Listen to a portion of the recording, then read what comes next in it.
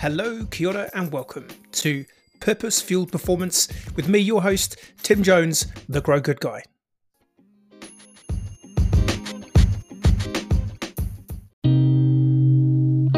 In the 1 week the girl who I was dating broke up with me, I got the rejection letter from the army, and as I opened that letter, walking from the letterbox into the house, I trod in dog poo. And my housemates were just like, haha, you're a complete and utter failure, you've got nothing, even the dog poo's out to get you. So that was a real moment for me of like, okay, I need to get away from here, I need to run away from all of this, because I now don't know who I am and I don't know what I want to be. So yeah, that was like the really big thing that sent me to the other side of the world initially.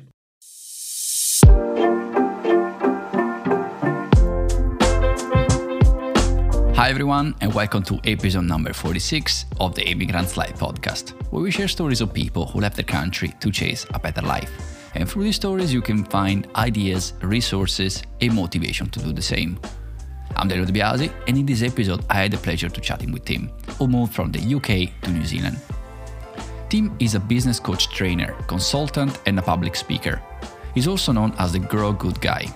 Tim's journey abroad started when he got a rejection letter from the army, a career that he spent 10 years building. Feeling like a total failure and completely lost, he decided to move to the other side of the world, trying to find himself and prove his worth. As you will hear from him in this episode, his destiny followed him to Australia, where he stayed for a year before coming back to the UK.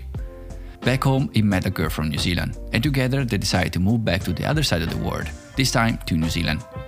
If you're considering moving abroad and just need a little motivation, I think this episode will do it.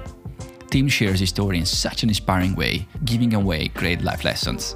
So, without further ado, please enjoy my conversation with Tim. Hi Tim, thanks for being on the show. Thanks for having me. That's a pleasure. So Tim, let's start from, a little bit about yourself. Where are you originally from and where you are right now? So originally from the UK, so I was born in Oxford, which is down in the south of England, and currently living in Christchurch in New Zealand, which is down in the south of New Zealand. Okay, at the other side of the world. Literally the other side of the planet. Yeah. And what age did you leave the UK? That's a great question. So it was in 2004. It's now, 2021? I'm 42. I don't know. Do the maths. I was sort of mid-20s, I guess. I'm so old now, I can't remember. Yeah, but I think it was about 25-ish, somewhere around that, 25, 26. And did you go straight from the UK to New Zealand or you went somewhere else? Sort of, kind of. So I guess full part of the backstory, initially left the UK in about 2001, 2002, and went and lived in Australia for just under a year.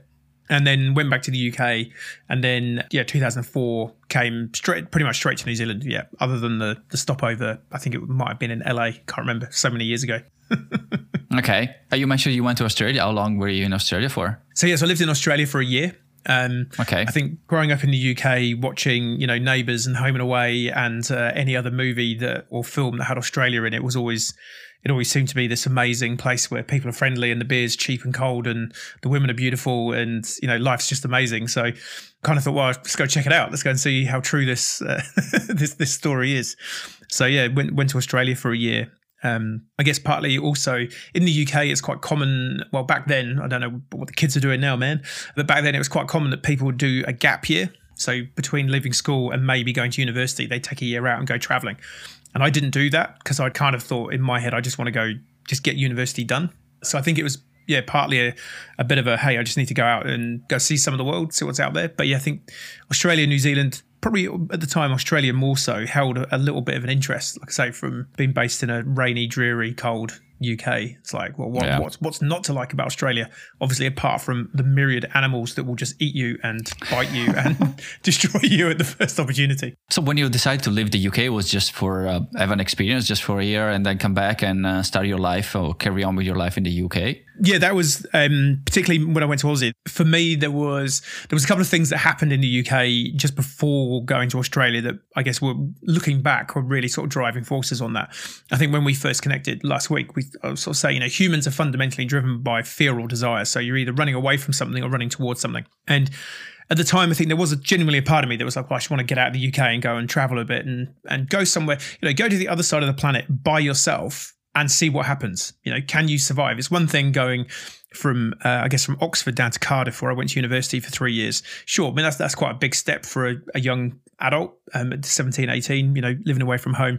But to go and do that on the other side of the planet where you literally, and I chose Brisbane to go and live in Australia because I thought there's no point going to Sydney and living in a house full of British people, working in typically what most people were doing was going and getting a call centre job. So working in a call centre in Sydney and then hanging out with other British people. So what's the point in going to Australia if you're just going to hang out with other British people?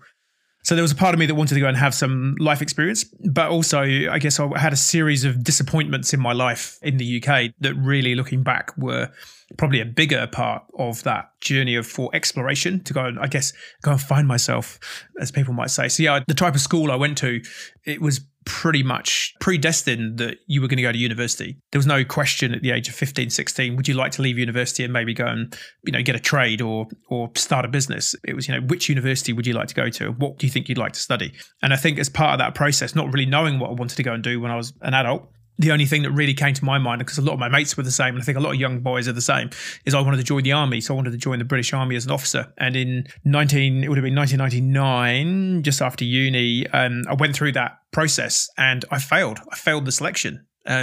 Everything that I'd planned on for my future was sort of torn out from underneath me. I remember in the same week, I was living with a group of boys in Cardiff, and obviously, in general, young males are very supportive of each other emotionally. Not. In the 1 week, the girl who I was dating broke up with me. I got the rejection letter from the army, and as I opened that letter, walking from the letterbox into the house, I trod in dog poo, and my housemates were just like, haha, you're a complete and utter failure. You've got nothing. Even the dog poo's out to get you. So that was a real moment for me of like, okay, I need to get away from here. I need to run away from all of this because I now don't know who I am and I don't know what I want to be. So yeah, that was like the really big thing that sent me to the other side of the world initially. And did something change when you went to Australia? Did something that clicked and something that you discovered when you left? I don't think so initially. I mean, to be honest, I was that time, 21-ish, 22-ish, young guy, still had no idea, what I wanted to be. And really I think it was just a case of putting myself in a completely foreign environment to see, was I still kind of worthy as a human? And what was really quite random or quite interesting in retrospect was the first guy that I kind of really bumped into who became a really good mate of mine, Tyson. I'd been living in a backpackers for about a week, and then I thought, I need to get out and go and get a house. So let's go and rent a place. Well, before I need that, I need to go and get a job. And so I was cruising around the Myer Centre in Brisbane. And I just thought, maybe I'll just get a retail job. I had no idea really what kind of job I would want to go and do. And cruising around the Myer Centre, there was a Canterbury rugby store. And Canterbury Rugby is a big New Zealand rugby sort of apparel company. And lo and behold, on the front door, it had, retail assistant required, apply within. And I walked up to the counter, and I'm like a 6'4", 100 kilo plus dude. The guy behind the counter was this sort of 6'4", 100 kilo dude. And we sort of looked at each other, kind of squared each other up a little bit. And I was like, hey, I'm interested in the job. And he said, oh yeah, so clearly you play rugby. And I said, yep. And he said, who have you played for?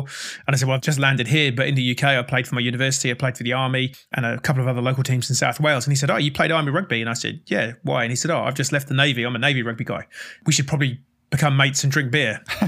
And that was pretty much it. So he was like, look, as far as I'm concerned, you got the job. I'll talk to the manager. You've got it. So he got me the job. And then pretty much within about, a few days of getting to know Tyson, I said, hey, look, I've got no friends here. You're the first person I've kind of met that seemingly is a decent guy who I could go and have a beer with. Have you got any other mates that I could take out for a beer and I could just start building a network here? And he was like, yeah, sure. So that first weekend we went out and he organised a few of his mates. I'll never forget this. I said, hey, look, thank you so much, guys. I know this is a bit weird. Like, Tyson's just met me and you guys have no idea who I am, but, I think I'm a decent guy. I'll go and get the first round of beers in. And so I guess having watched so much Australian TV, the only beer that you used to see on TV in the UK was VB. So I went up to the bar. I was like, can I get a round of VBs? And I came back to the table, and this is in Brisbane in Queensland. And they all just look at me as if I've, I don't know, spat in their beer or like put cigarette butts in their beer. And they're like, what have you bought? And I said, I've got you some beers. Isn't this what you guys all drink? They're like, no, of course not. This is Queensland, mate. We don't drink VB. That's from Melbourne. I was like, oh, okay. Sorry. He said, we only drink 4X here. So Tyson went back to the bar with me. He said, right, he needs to exchange these for some 4Xs. And you also need to get 4 Bundys. And I'm like, what's a Bundy? And I was very quickly introduced to Bundaberg rum and Coke. So he said, right, from now on, this is your round. It's 4X and some Bundy and Coke. I was like, okay. So yeah, that was great. But it was interesting. I met these guys and they were all ex-Army guys or ex-Navy guys. And a lot of their parents were ex-Army, ex-Navy, and Tyson ended up introducing me to a family, some family friends of his, and the dad was an ex-Army guy who'd served with Tyson's dad. And they had a room to rent in their house, and he hooked me up with them, and they gave me a really good deal. And I basically ended up having this second family in Australia that I lived with for just about a year. And it was just kind of bizarre that I'd left the UK to get away from this whole military thing. And, this is the group that had kind of rejected me. And I land in Australia, and within a month, I'm back with basically hanging out with the same type of guys that I was hanging out with at university in the UK, like carbon copies of the people. And I think at the time it was just kind of almost just a sort of resignation that, okay, well, this is my type of people. So yeah, I don't think I still spent much of that year just trying to do something, and just spent 3 months working as a rugby coach for the Queensland Rugby Union, going into primary schools, teaching rugby with young kids and stuff. I did I can't remember, I think I did some other random jobs because I was on a working holiday visa. I could only have like 3 months was the most I could work in any employment before I had to move on. So yeah, but yeah, I think it was just more a case of having been through quite an intense schooling system. I went to private school in the UK, so it's quite, I went to school on a Saturday from the age of 7 until I was 18, so it's quite intense schooling, 9 till 5 every day, and Saturdays until lunchtime. So I think a big part of it for me was just almost like a bit of a release valve, and just go to Australia. No one's kind of watching you. You can just kind of start to be a bit more you, but still very underdeveloped as a human, being in my mid-20s. When the brain for males typically doesn't develop until their mid-30s. So I think it was almost like an extension of university in terms of drinking and having a good time, but just having that reassurance that other people do like me. Because I think that's fundamentally what that big hit had given me, was like, you're a loser. People don't like you.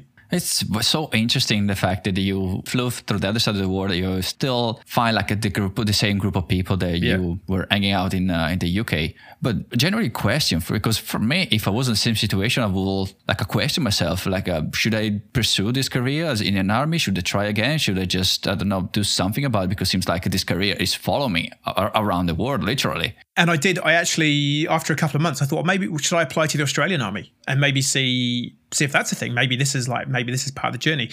And I went and met a recruitment person, and having talked to the couple of dads who I was around with, I was like, hey, what do you reckon? And they're like, yeah, we think you'd be a good fit, and da-da-da-da-da.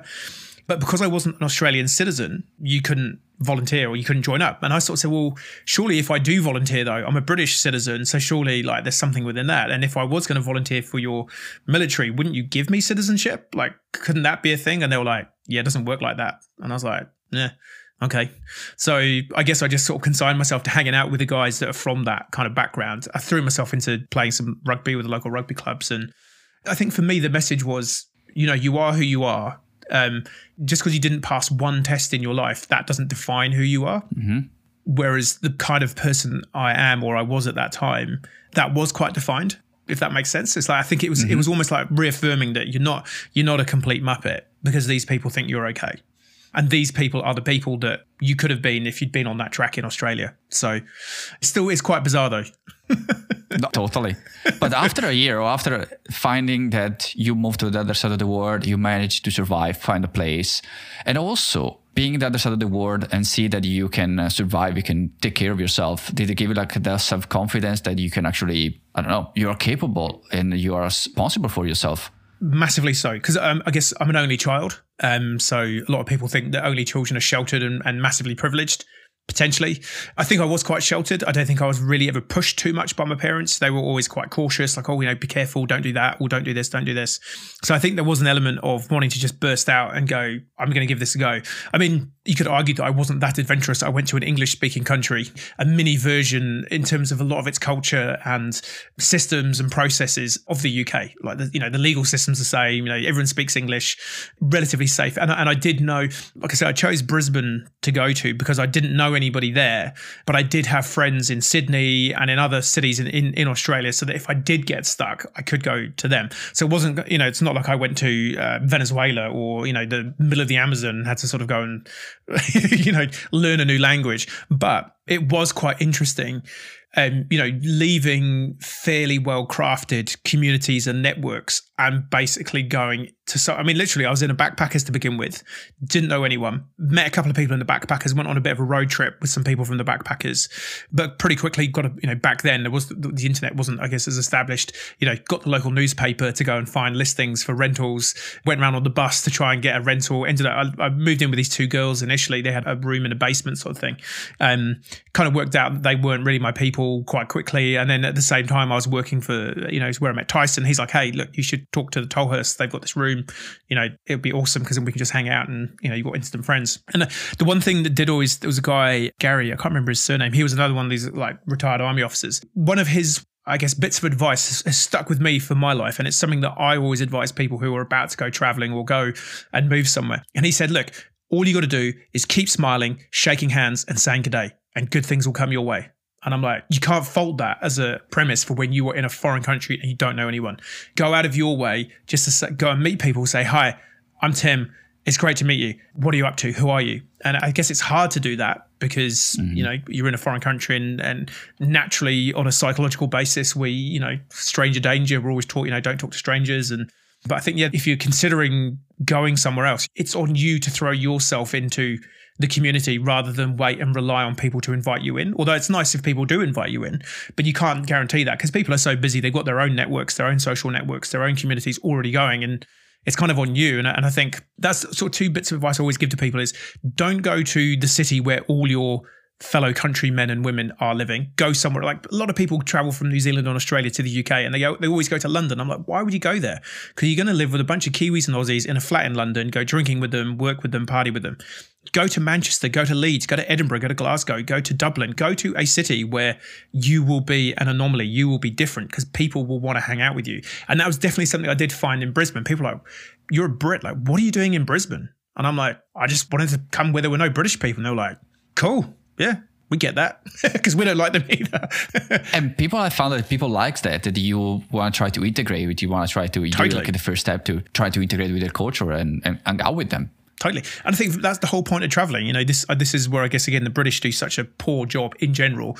The stereotypical British holiday maker is they fly to Spain.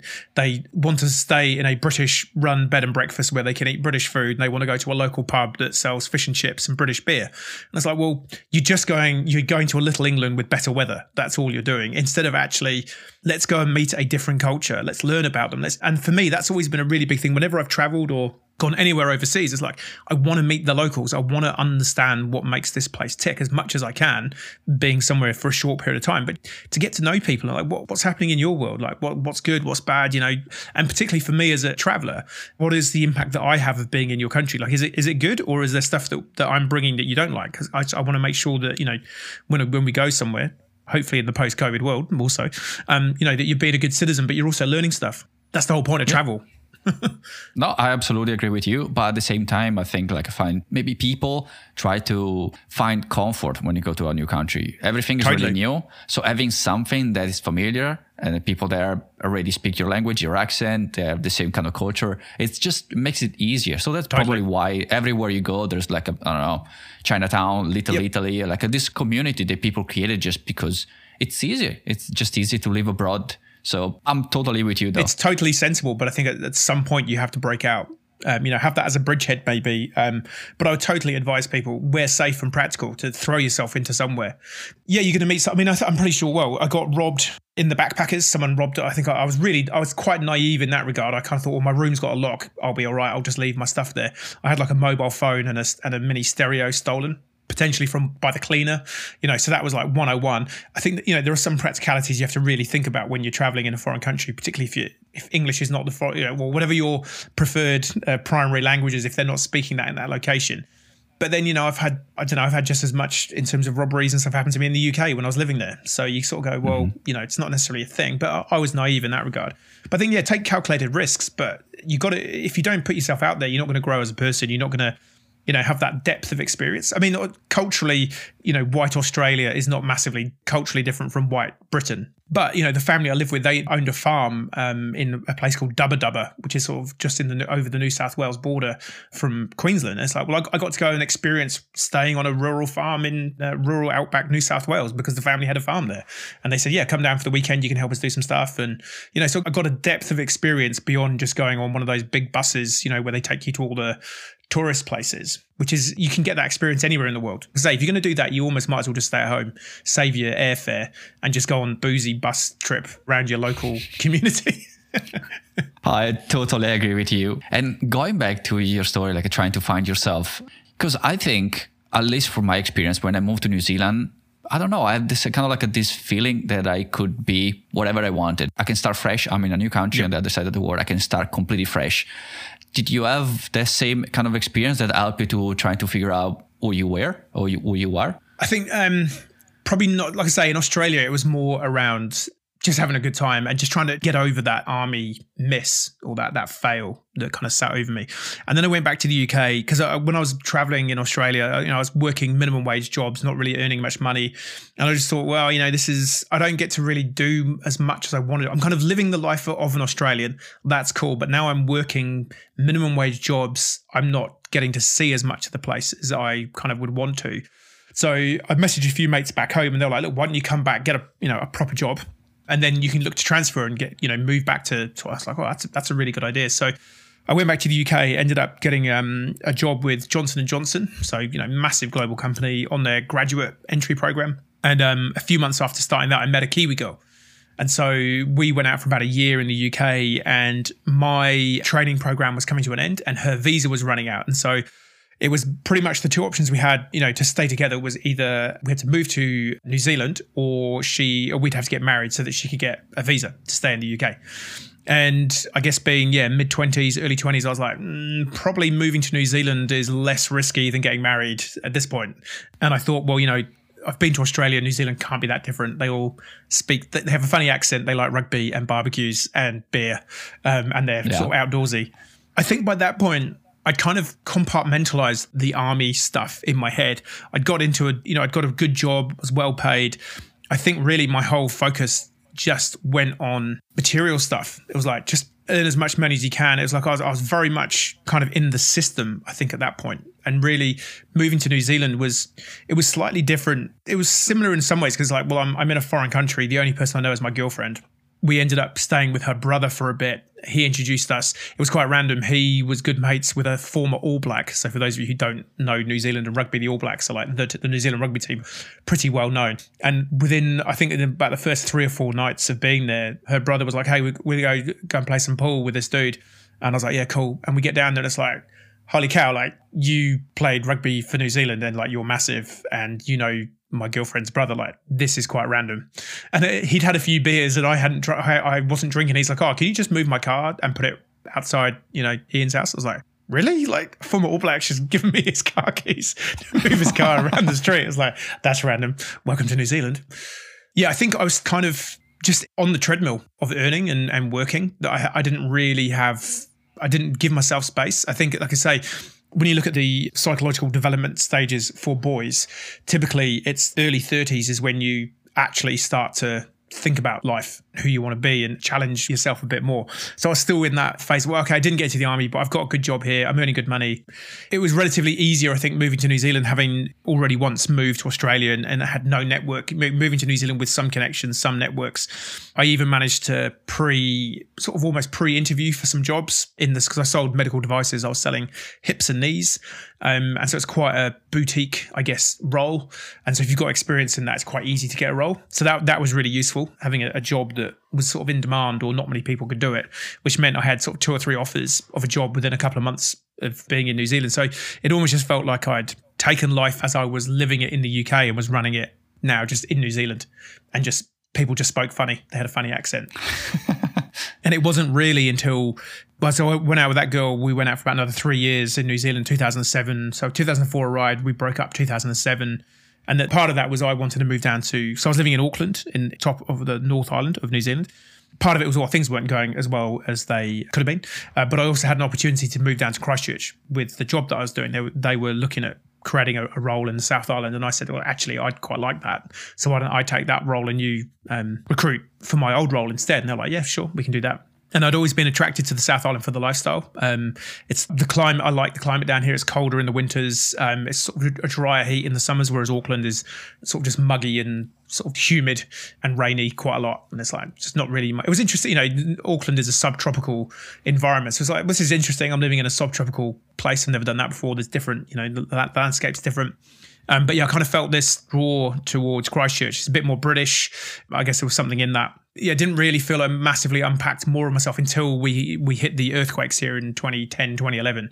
And that was like the major, oh my God, like, what are you doing? Who are you moment? I was also, around about that 32 mark. So I think I started to have some conversations in my head around actually like, what are you doing? Like, you don't really enjoy this job anymore. I've been doing it for 10 years. Was seeing quite a lot of stuff going on in that role and in the industry more broadly. But yeah, it wasn't really until the earthquakes and then our wife and I had our daughter in 2012 that I really started to think about who I am and what do I want to do. I heard other people that said that the earthquake, just something clicked in their mind, the perspective completely changed, the fact that you have to, the work-life balance just completely changed, but just because you value more your lifestyle, the life that you live outside of the work, and you enjoy more what you have after the earthquake. 100%. That's not the first time I hear that. Yeah, a lot of people had what's called a subconscious awakening. So which is what I had. So if you have a near-death experience, or if you lose someone really close to you in a tragic accident, or even just death, and the birth of a child, those are sort of three major ways that you can have what's called this subconscious awakening. And I had 2 out of the 3. So we had earthquakes and then birth a child. So very, very quickly, my brain's going, whoa, like, you're not living your life like you should be here, brother. You need to have a real think about stuff. And I think a lot of people in Christchurch, we all had that simultaneously. It's interesting. Yeah, totally. I kind of want to go back a little bit. When you said that you moved back to the UK, you were doing like a low pay job in Australia, and you decided to move back to the UK. You had like let's call this failure of not being able to go to the army. Yep. Did you see going back, not make it in Australia, have to go back to the UK as another failure, or no, just like another step in your life?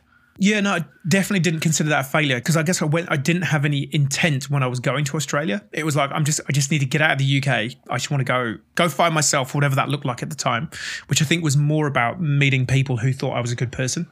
I think that was the majority of what I was looking for, rather than, I think it was that reaffirmation of like, you're not a complete dick.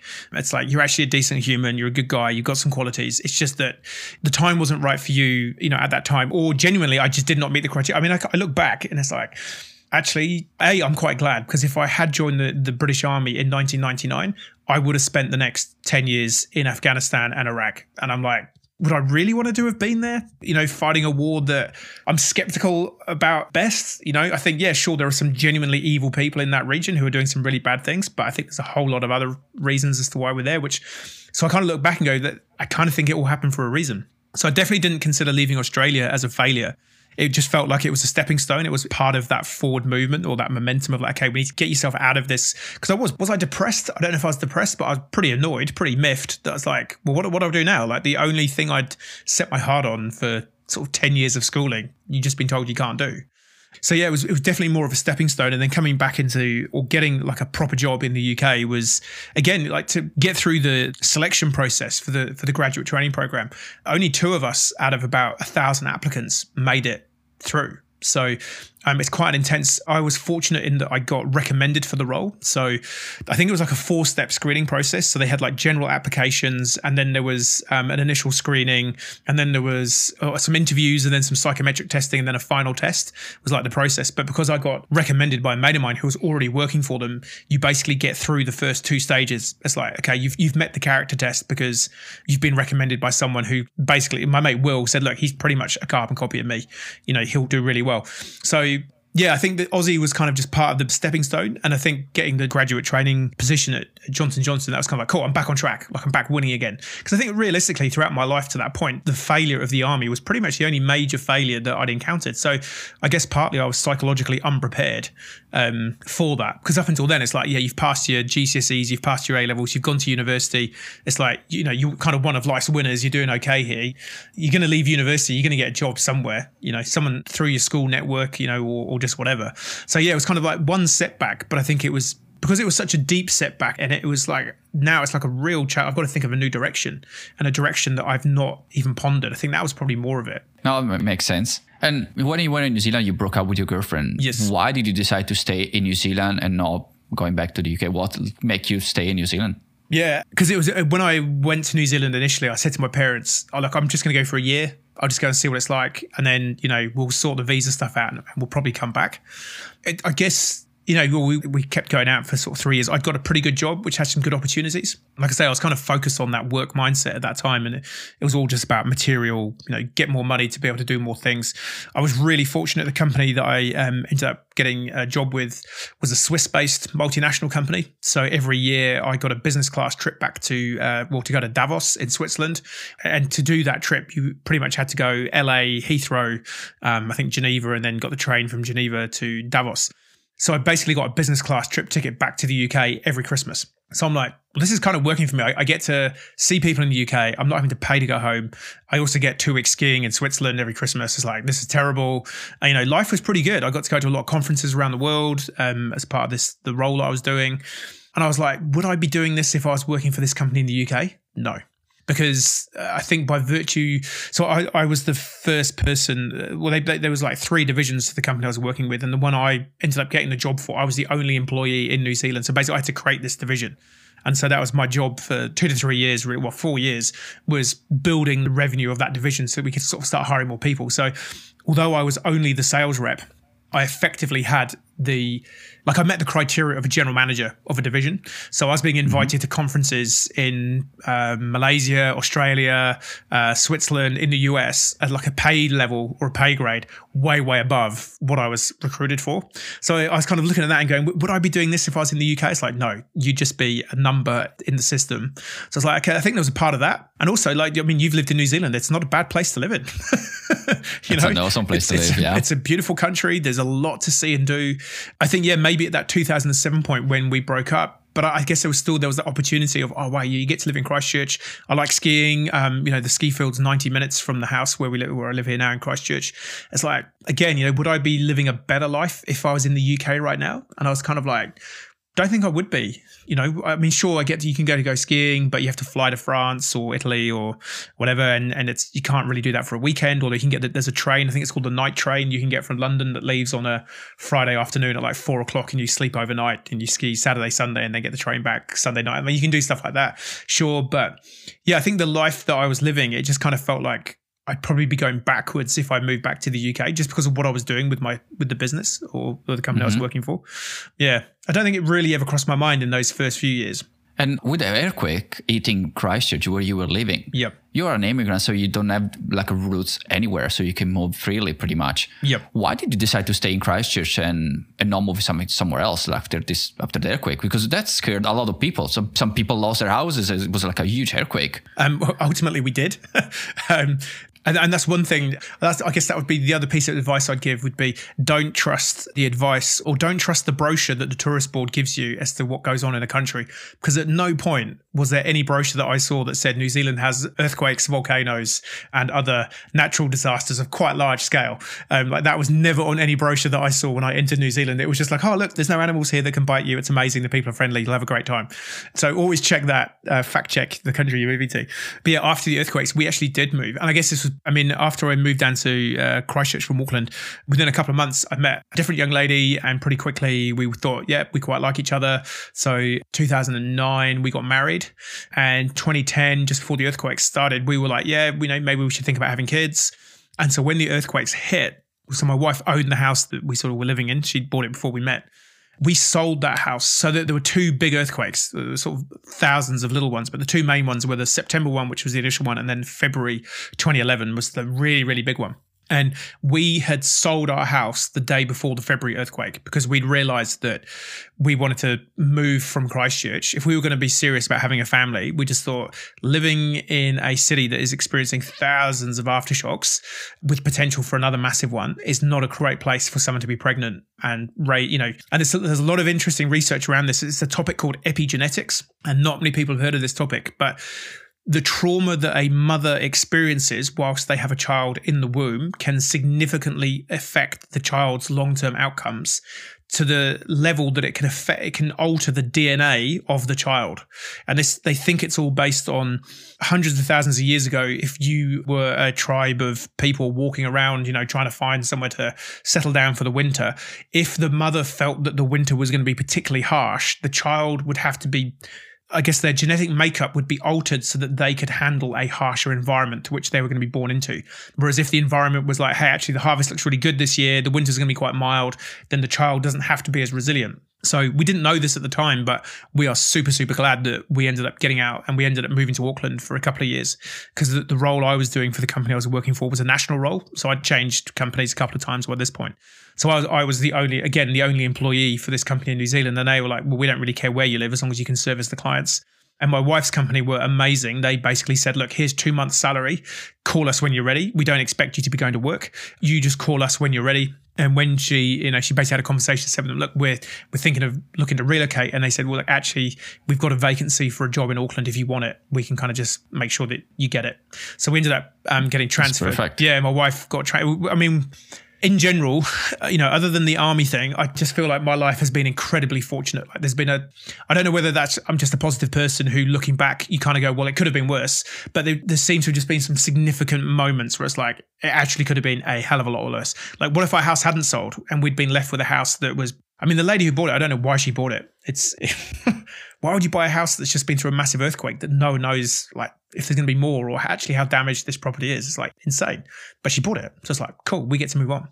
So yeah, we ended up living in Auckland for a couple of years, which is quite cool. Yeah, my wife hadn't lived outside. Well, she'd lived outside New Zealand, but within New Zealand, she'd only really lived in the South Island. So yeah, we went out to Auckland, lived up there for a couple of years. For me, it was kind of okay because I had mates who were still there from the first time I'd been there, and it was pretty seamless for me to get back into things. And why did you decide to back to Christchurch? So ultimately, yeah, we had our daughter 2012, and so it was around about 2013. There was a couple of things. So by this point, I'd really had enough of the medical device industry. I was like, as part of this subconscious awakening, I'd kind of realized that I wasn't living the life that I wanted to live. And so I kind of had like a massive early midlife crisis in terms of the transition of my career. I kind of thought maybe it was just the medical device stuff. So I ended up in 2013, I applied for and got a job as a general manager for firm surveyors and engineers. Really quite random, but it was part of the plan in 2013. It was like, right, I want to get out of medical. So I want to get a job that's non-medical. I want to get a leadership role, ideally for sort of job progression, CV progression. And we want to move back to the South Island. And the South Island move was really for family, because my wife's family are all local down here. Whilst it was good for the first maybe 18 months of having no one around to sort of say, oh, no, don't do this, because if you have kids, everyone's got an opinion as to how you should do everything from home. You don't hold them like that. No, you have to, your bottle of milk has to be at 34 degrees, not 32. It's like, whatever. I'm tired. The kid's getting fed. Like, leave me alone. So it was quite nice not having that. But then we got to a point where actually having some family and friends around would be useful. Plus also, I guess if you don't know much about New Zealand, the housing prices in Auckland are just utterly insane. So it's like, well, we can have a better life. And I guess my wife was originally from here. I'd originally chosen to move to Christchurch. It just felt like a natural thing to go back once the earthquakes had settled. And earthquakes on the side, would you recommend New Zealand for people that wants to move abroad as a first country to go? Yeah, definitely. It's pretty easy to get into in general. Well, obviously COVID not being here. Yeah, it's interesting. Kiwis, I have to be careful what I say, because technically I am a Kiwi, I guess. In some ways, I have a Kiwi passport. I still can't bring myself to support the All Blacks. I don't think I'll ever get there. Kiwis like to say that they're the friendliest people on the planet. I think every nation likes to claim that they're the friendliest people on the planet. In general, I think Kiwis are pretty welcoming. They can be a little bit suspicious sometimes of foreigners, even if you're English. English is sort of first language. But again, I think I refer back to my first comment. It's kind of on you to try and integrate. People do say that the South Island, and particularly Christchurch, can be what they call quite cliquey because people tend to stick to their groups. Auckland and Wellington less so. Auckland is a very transient city. It's a big city, very ethnically diverse. So I think it's probably easier to land in Auckland and get opportunities than it is in a smaller place in New Zealand, because some of the smaller centres are very small. But yeah, in general, pretty friendly. It's pretty accommodating. Doesn't sort of matter really who you are, what you're about. Most people will give you a chance. So definitely worth a go. And a beautiful place. I mean, the South Island of New Zealand is such varied terrain. It's amazing. Yeah. And I noticed that with the earthquake, the earthquake, like the reconstruction of the city, brought a lot of foreign people into the city. So everywhere you go, there will be mostly like a foreign people than Kiwi. Usually, even the company I used to work for, like 40 people, maybe there were like 5 Kiwis. Everybody else were from all over the world. So for me, making friends was much easier just because there are so many people in my same situation. But also, even the Kiwi that I met, they were Kiwi from the North Island, Kiwi from somewhere else. They were so, I don't know, I never actually felt what you said, like a close community, because I always found even people like a local Kiwis that they were not from Christchurch, so we're pretty much in the same boat. I think that definitely changed post-quake. Pre-quake, Christchurch was renowned for being very difficult to integrate as an incomer, because it was all like, what school did you go to and all the rest of it. Whereas, like you say, now there's been the large amounts of Filipino and Irish immigrants through the building industry, massive populations. And like I say, a lot of regional immigration or emigration within New Zealand. So Christchurch has definitely changed. But I still think in many ways, if I still would probably go to Auckland as my first, because it's just bigger. There's more jobs. There's more opportunities. I mean, the housing is tough, but in terms of, most of the big companies are based in Auckland. It's kind of like, it's probably an easier place to get going. Mm-hmm. Yeah, I don't know. Maybe it has changed, but I think I'd probably still go there. Okay. I want to only add one thing, because maybe things has changed, but last time we was there a few years ago, if you were living in Auckland and if you're trying to apply for the permanent residency, it will get less points, because they were trying to get people away from Auckland. It's like 60 or 70% of the population of New Zealand is in Auckland, pretty much. They're trying to spread people all over the country. So if you are in Auckland, it will be harder to get a permanent residency. That's the only thing. And do you have any regrets about leaving your country? I wouldn't say, not necessarily regrets. I think it's, I don't know if you remember, there was that movie Sliding Doors with, I think it's Gwyneth Paltrow, where, there's all these moments in life where, and I think that is such a truism. It's like every opportunity that there's at least 1 or 2, if not 10 doors that you can go through. When I was in Aussie, I can't remember the name of the movie, but there was this movie, and in the movie there was a French character, and this line stuck with me. It's like, there's no such thing as regrets. There's only things you did or didn't do. I quite like that as a general, like, you had 2 options, you chose one, you didn't choose the other. It's like, and you don't know how the other one would have panned out. It might have been better, but you don't know. So I think it's a dangerous thing to kind of go too far down that. Regret might be a big word for it, but things like, I mean, I've made it back to a couple of friends' weddings, but there's been quite a few friends' weddings that it's like, I just can't make it back. It's, it's $3,000. I can't take the time off work. It certainly makes it hard in that regard. But then a lot of my friends from university are living all over the country, all over the world. So not so much. I think I miss things. I wouldn't say that I regret. I like my rugby. I really miss being able to go to Cardiff and watch Wales play rugby in the Six Nations, particularly since I've been in New Zealand. I think they've won more Grand Slams and won the Six Nations more times than they have in the history of the thing since I've been living in New Zealand. So it's like, really? But then a part of me is like, well, maybe that's because I'm living here is helping them win. So I just need to stay here. I don't know. Yeah, exactly. It's my superstitious thought, and I'm sticking to it. I think more recently, there's an interesting topic that I've come across, and it's this idea called domicide, where you kind of don't feel at home in the place that you're living.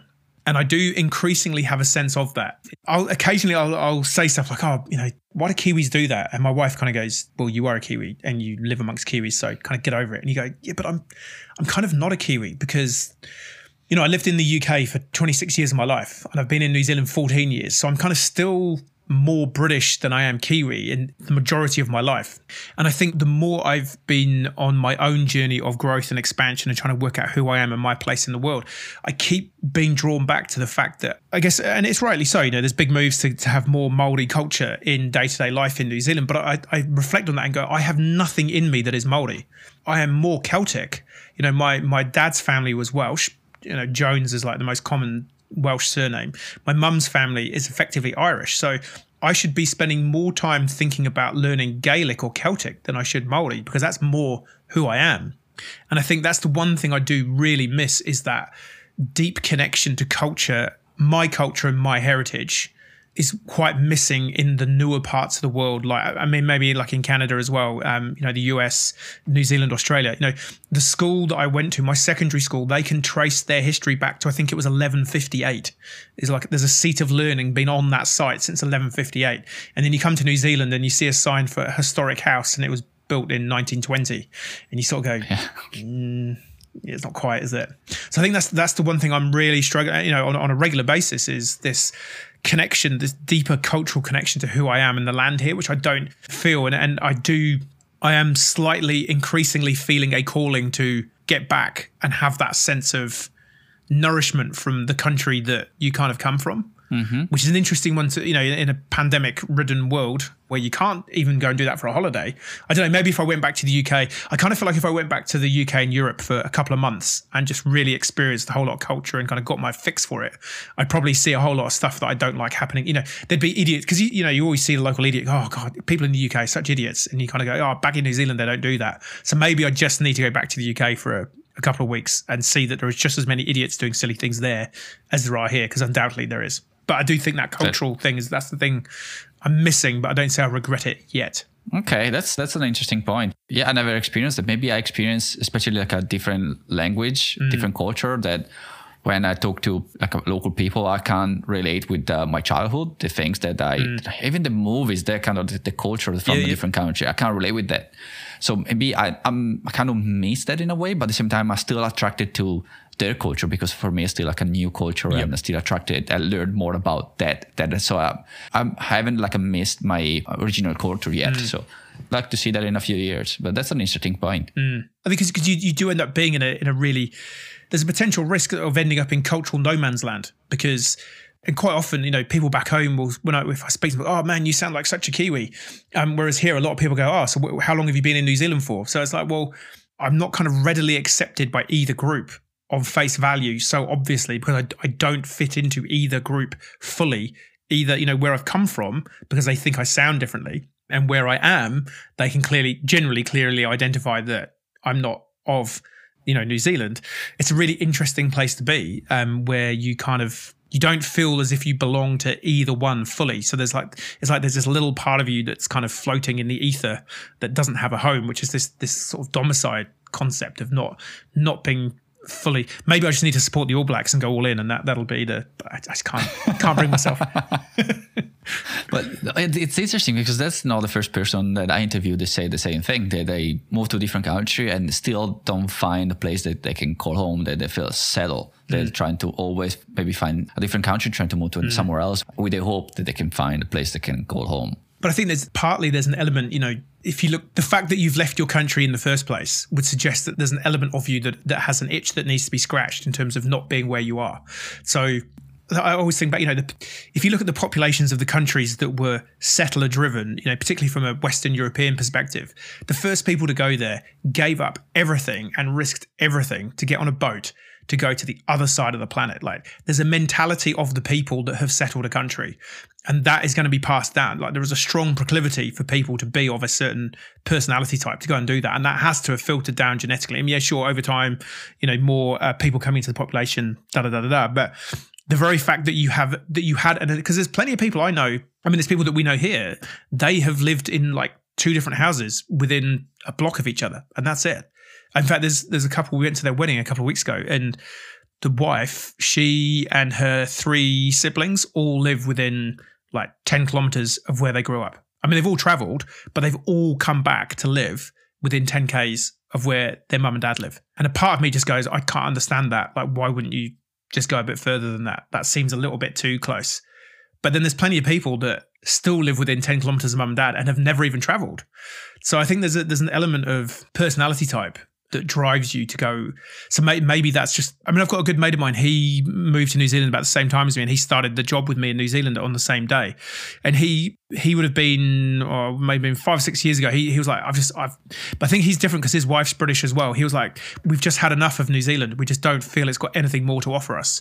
So they ended up emigrating to the US. And they've been there, and my mate Matt's got a successful job there, and they love it. They moved to, I think they're in Colorado, so Denver, I think. Yeah, I think perhaps it's different for me because my wife's Kiwi, my daughter's half Kiwi. You know, it's kind of like where we live feels like home, but it's just at that deeper kind of cultural level. Makes totally sense. I have friends in Italy. I don't know if it's the same in England, but even I'm come from like a small town in Italy. Even then, feels like if you are even moved to a different town, like 2 kilometers away, feels like you are living. It's kind of like being a part of the team. So you're leaving your team to go to another team. So people feel that way. So even like I can't leave the town where I grew up, the town where my parents grew up. I can't leave it because that's part of who I am. And some people don't never leave, maybe for that reason. Yeah. I think some people are just scared to go and try new stuff. You know, I think you can broadly split people into 2 categories. You know, people who want to go and try and do new things and are wanting to explore and test and try and push the boundaries, and others are like kind of happy here. I don't want to go and try something different, kind of like what I got. And I think that's what I guess on a high level makes humanity interesting, because you bump into these different types of people and everyone's got different thoughts. And exactly. And probably the people that are listening to these episodes, this podcast, they are from the other category, the people that wants to explore, but maybe they are afraid to do so. So hopefully through your story, they can find the motivation to, I don't know, move to New Zealand. Go give it a go. I mean, the worst that, you know, as long as your financial considerations are well thought out, realistically, you get on a plane. I mean, when I came to New Zealand, I got myself a working holiday visa, because I wasn't sure that how to get a work visa and residency and all that kind of stuff, because I was young and naive. And if I'd actually looked into it, it would have been quite easy. But I thought, look, I'll get a working holiday visa. If I don't get a job, worst case scenario, I'll go and get a job working on a ski field or in a mountain bike park or whatever. I'll do 6 months. I've got a return ticket. I can go home. And I think that's the big thing to realize is, unless you're frighteningly unlucky and you end up in some country that has some kind of military coup or a natural disaster destroys or, you know, stops you getting to the airport to get out, in general, if you don't like it, if it's not working out, you can just get on a plane and go home.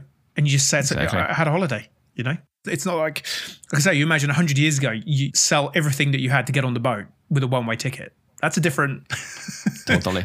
We're in a different world. Yeah. I actually met an older man in the airport in Christchurch. And he was telling me they moved to New Zealand from the UK in must be like the 60 or 50 or something like that. It took 6 months on a boat to get to New Zealand. So things like now it takes like a 30 hours, which is a long time, but still it's not 6 months. Yeah, because you can sleep for half of that time. and you're watching movies for the other half, and they feed you. Yeah. And you're not getting scurvy, and you're not going to be raided by pirates, and your boat's not going to sink. Yeah. It's like, yeah. No.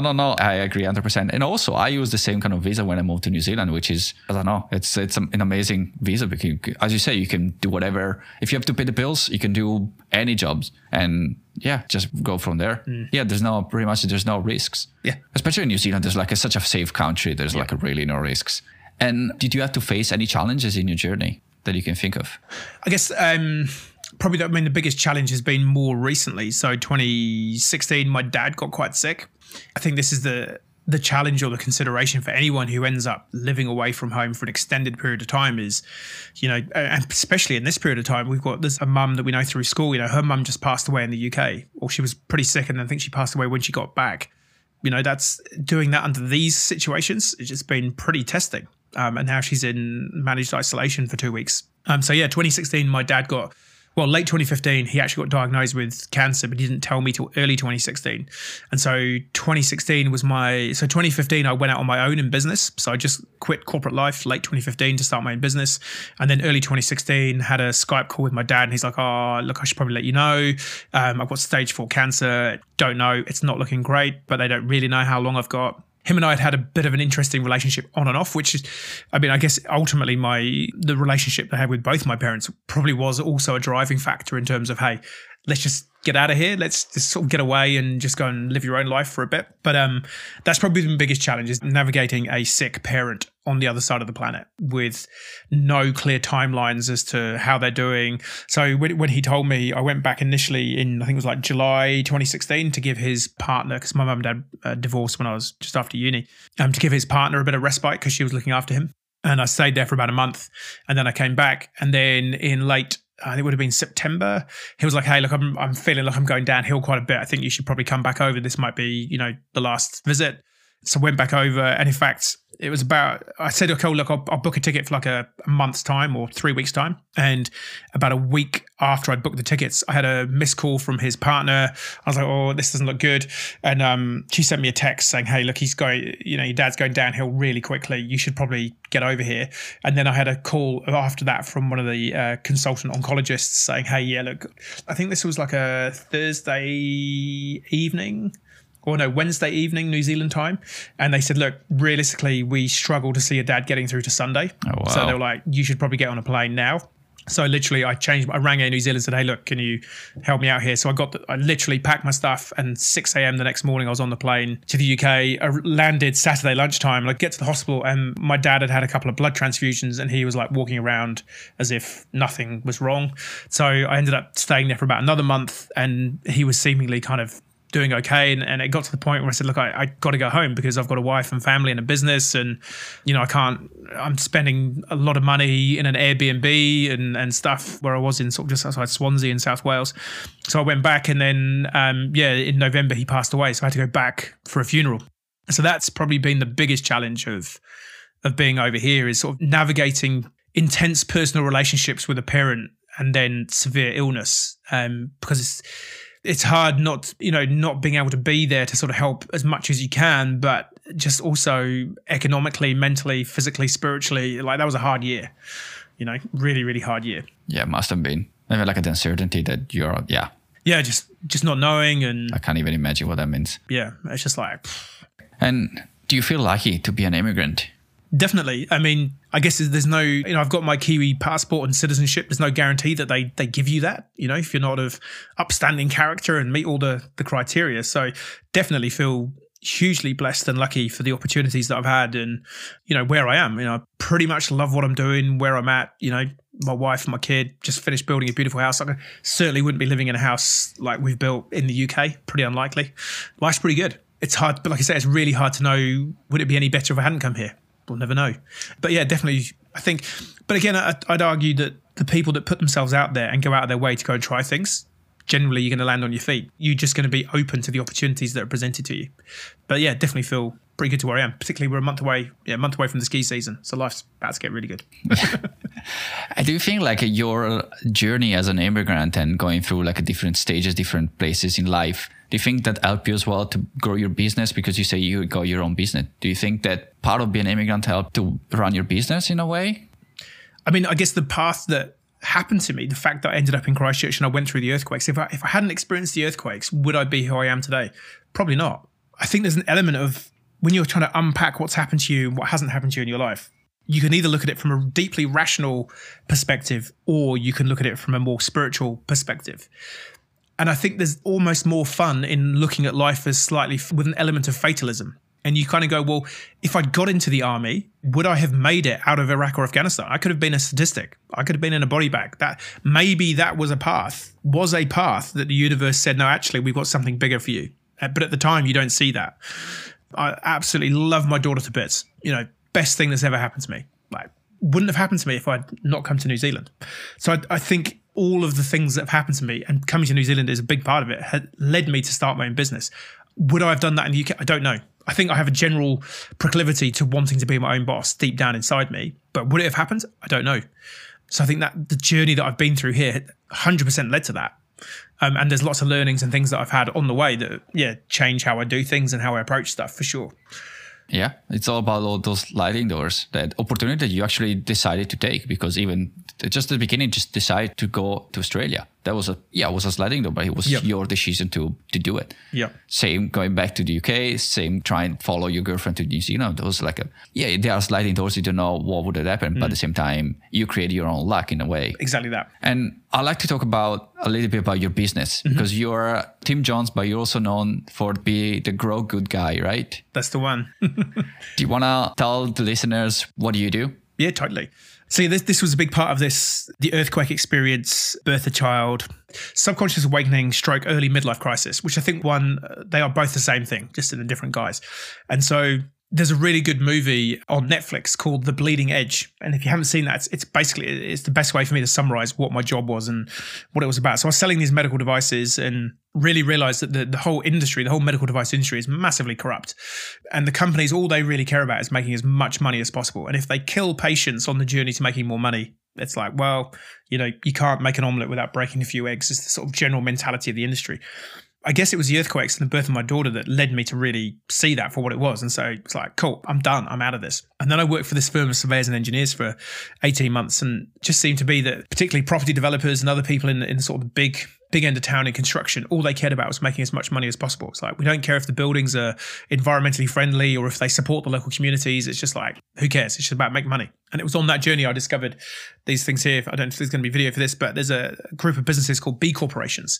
So certified B corporations who are for-profit businesses that want to balance making money with doing good in the world. And I just thought, well, that sounds a good place to start. So yeah, 2015 ended up going out on my own. And I thought, right, I want to start a business that will become a B Corp that can help grow other B Corps, because my background was in sales. I figured if I can take all the skills that I've learned in some really big, Johnson & Johnson pay thousands of dollars or pounds to help you become a better salesperson. It's like, if I can take all the content and information I've learned on my 10-year career to date as a salesperson and give that to smaller businesses that are wanting to make meaningful social or environmental positive impact, that sounds like a pretty better place for me to be in rather than making money for these big companies. So yeah, that's kind of what Grow Good's all about, is helping the businesses doing good in the world to do more good, specifically through sales training. But I also do purpose coaching, basically trying to help misguided people like myself navigate that midlife crisis to work out who they want to be when they grow up, and so that they can maximize the amount of good that they can do in the world. So yeah, my business is called Grow Good, and I'm the Grow Good guy because I'm all about trying to help grow more good in the world. I really appreciate what you do, because I don't know, that's the kind of way I like to approach business, to actually do something nice and actually help other people that don't do it just for the business. I'd like to finish with a question. Do you have any other advice for the listeners that wants to move abroad? Just give it a go. I mean, literally, I think I'd go back to Gary's comment, just go out there with a positive mindset, shake hands, say good day. Just like, hey, I'm Tim. What can we do? Like, how do we play with each other? I think just go with that kind of mindset. Just be open to opportunities. And like I said, give it a go. The worst that can happen is you have to, after a week, you get back on a plane and go, do you know what? That wasn't for me. But hey, you've just learned something about yourself. Or you get somewhere else and you go, oh my word, these are my people. I love it here. I'm just going to, I think, just be open to the opportunity. There's a really cool guy. He's called Professor Richard Wiseman. He's done a whole lot of studies on luck. And essentially, the people who consider themselves lucky get more things in life because from his research, they're just more open to the opportunities that come their way. So just have a go, be open to the opportunity, say yes as many times as you can, as long as it's legal, moral, ethical, and within your boundaries of tolerance. But just give things a go, because you'll learn so much about yourself. And I think for me, that's the true value of travel and getting out there, is to see parts of the world that you would not ordinarily see, smell, touch, whatever, and just see what that tells you. Yeah, I 100% agree with you. And where people can find you, if people wants to get in touch with you, relate with your story, where people can find you. Best place is probably just on my website, which is growgood.co. Or if not, I'm on LinkedIn. If you look for Tim Jones, the Grow Good guy on LinkedIn, I will definitely pop up. So those would be the two best places to come find me. Sweet. Awesome. Everything will be in the show notes at immigrantslife.com. Thank you so much, Tim, to share your story and be on the show. Thank you, man. And thank you for what you're doing. Hopefully helping people live the dream. Exactly. Yeah, hopefully your story will inspire people to move to Christchurch, to move to New Zealand. Maybe people will come to see you on the street and introduce themselves. Like, hey. Well, look, I mean, if anyone does, I've helped a few people through friends of friends, like people who do make it to New Zealand. Like if you need connections or help, can always try and help. Sweet. Thank you so much for doing that. Awesome. Thank you so much, Tim. See you, mate.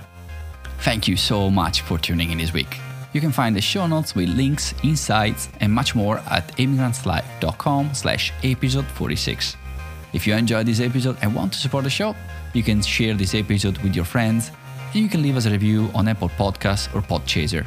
And one more thing, if you want to move to a new country and you need help, feel free to reach out to me, either via email at daniel@immigrantslife.com or through our website, immigrantslife.com. It's absolutely free, I don't charge anything for it. Just reach out to me and we can schedule a call. I look forward to meeting you. Thanks again for listening. Talk to you in the next one. Ciao!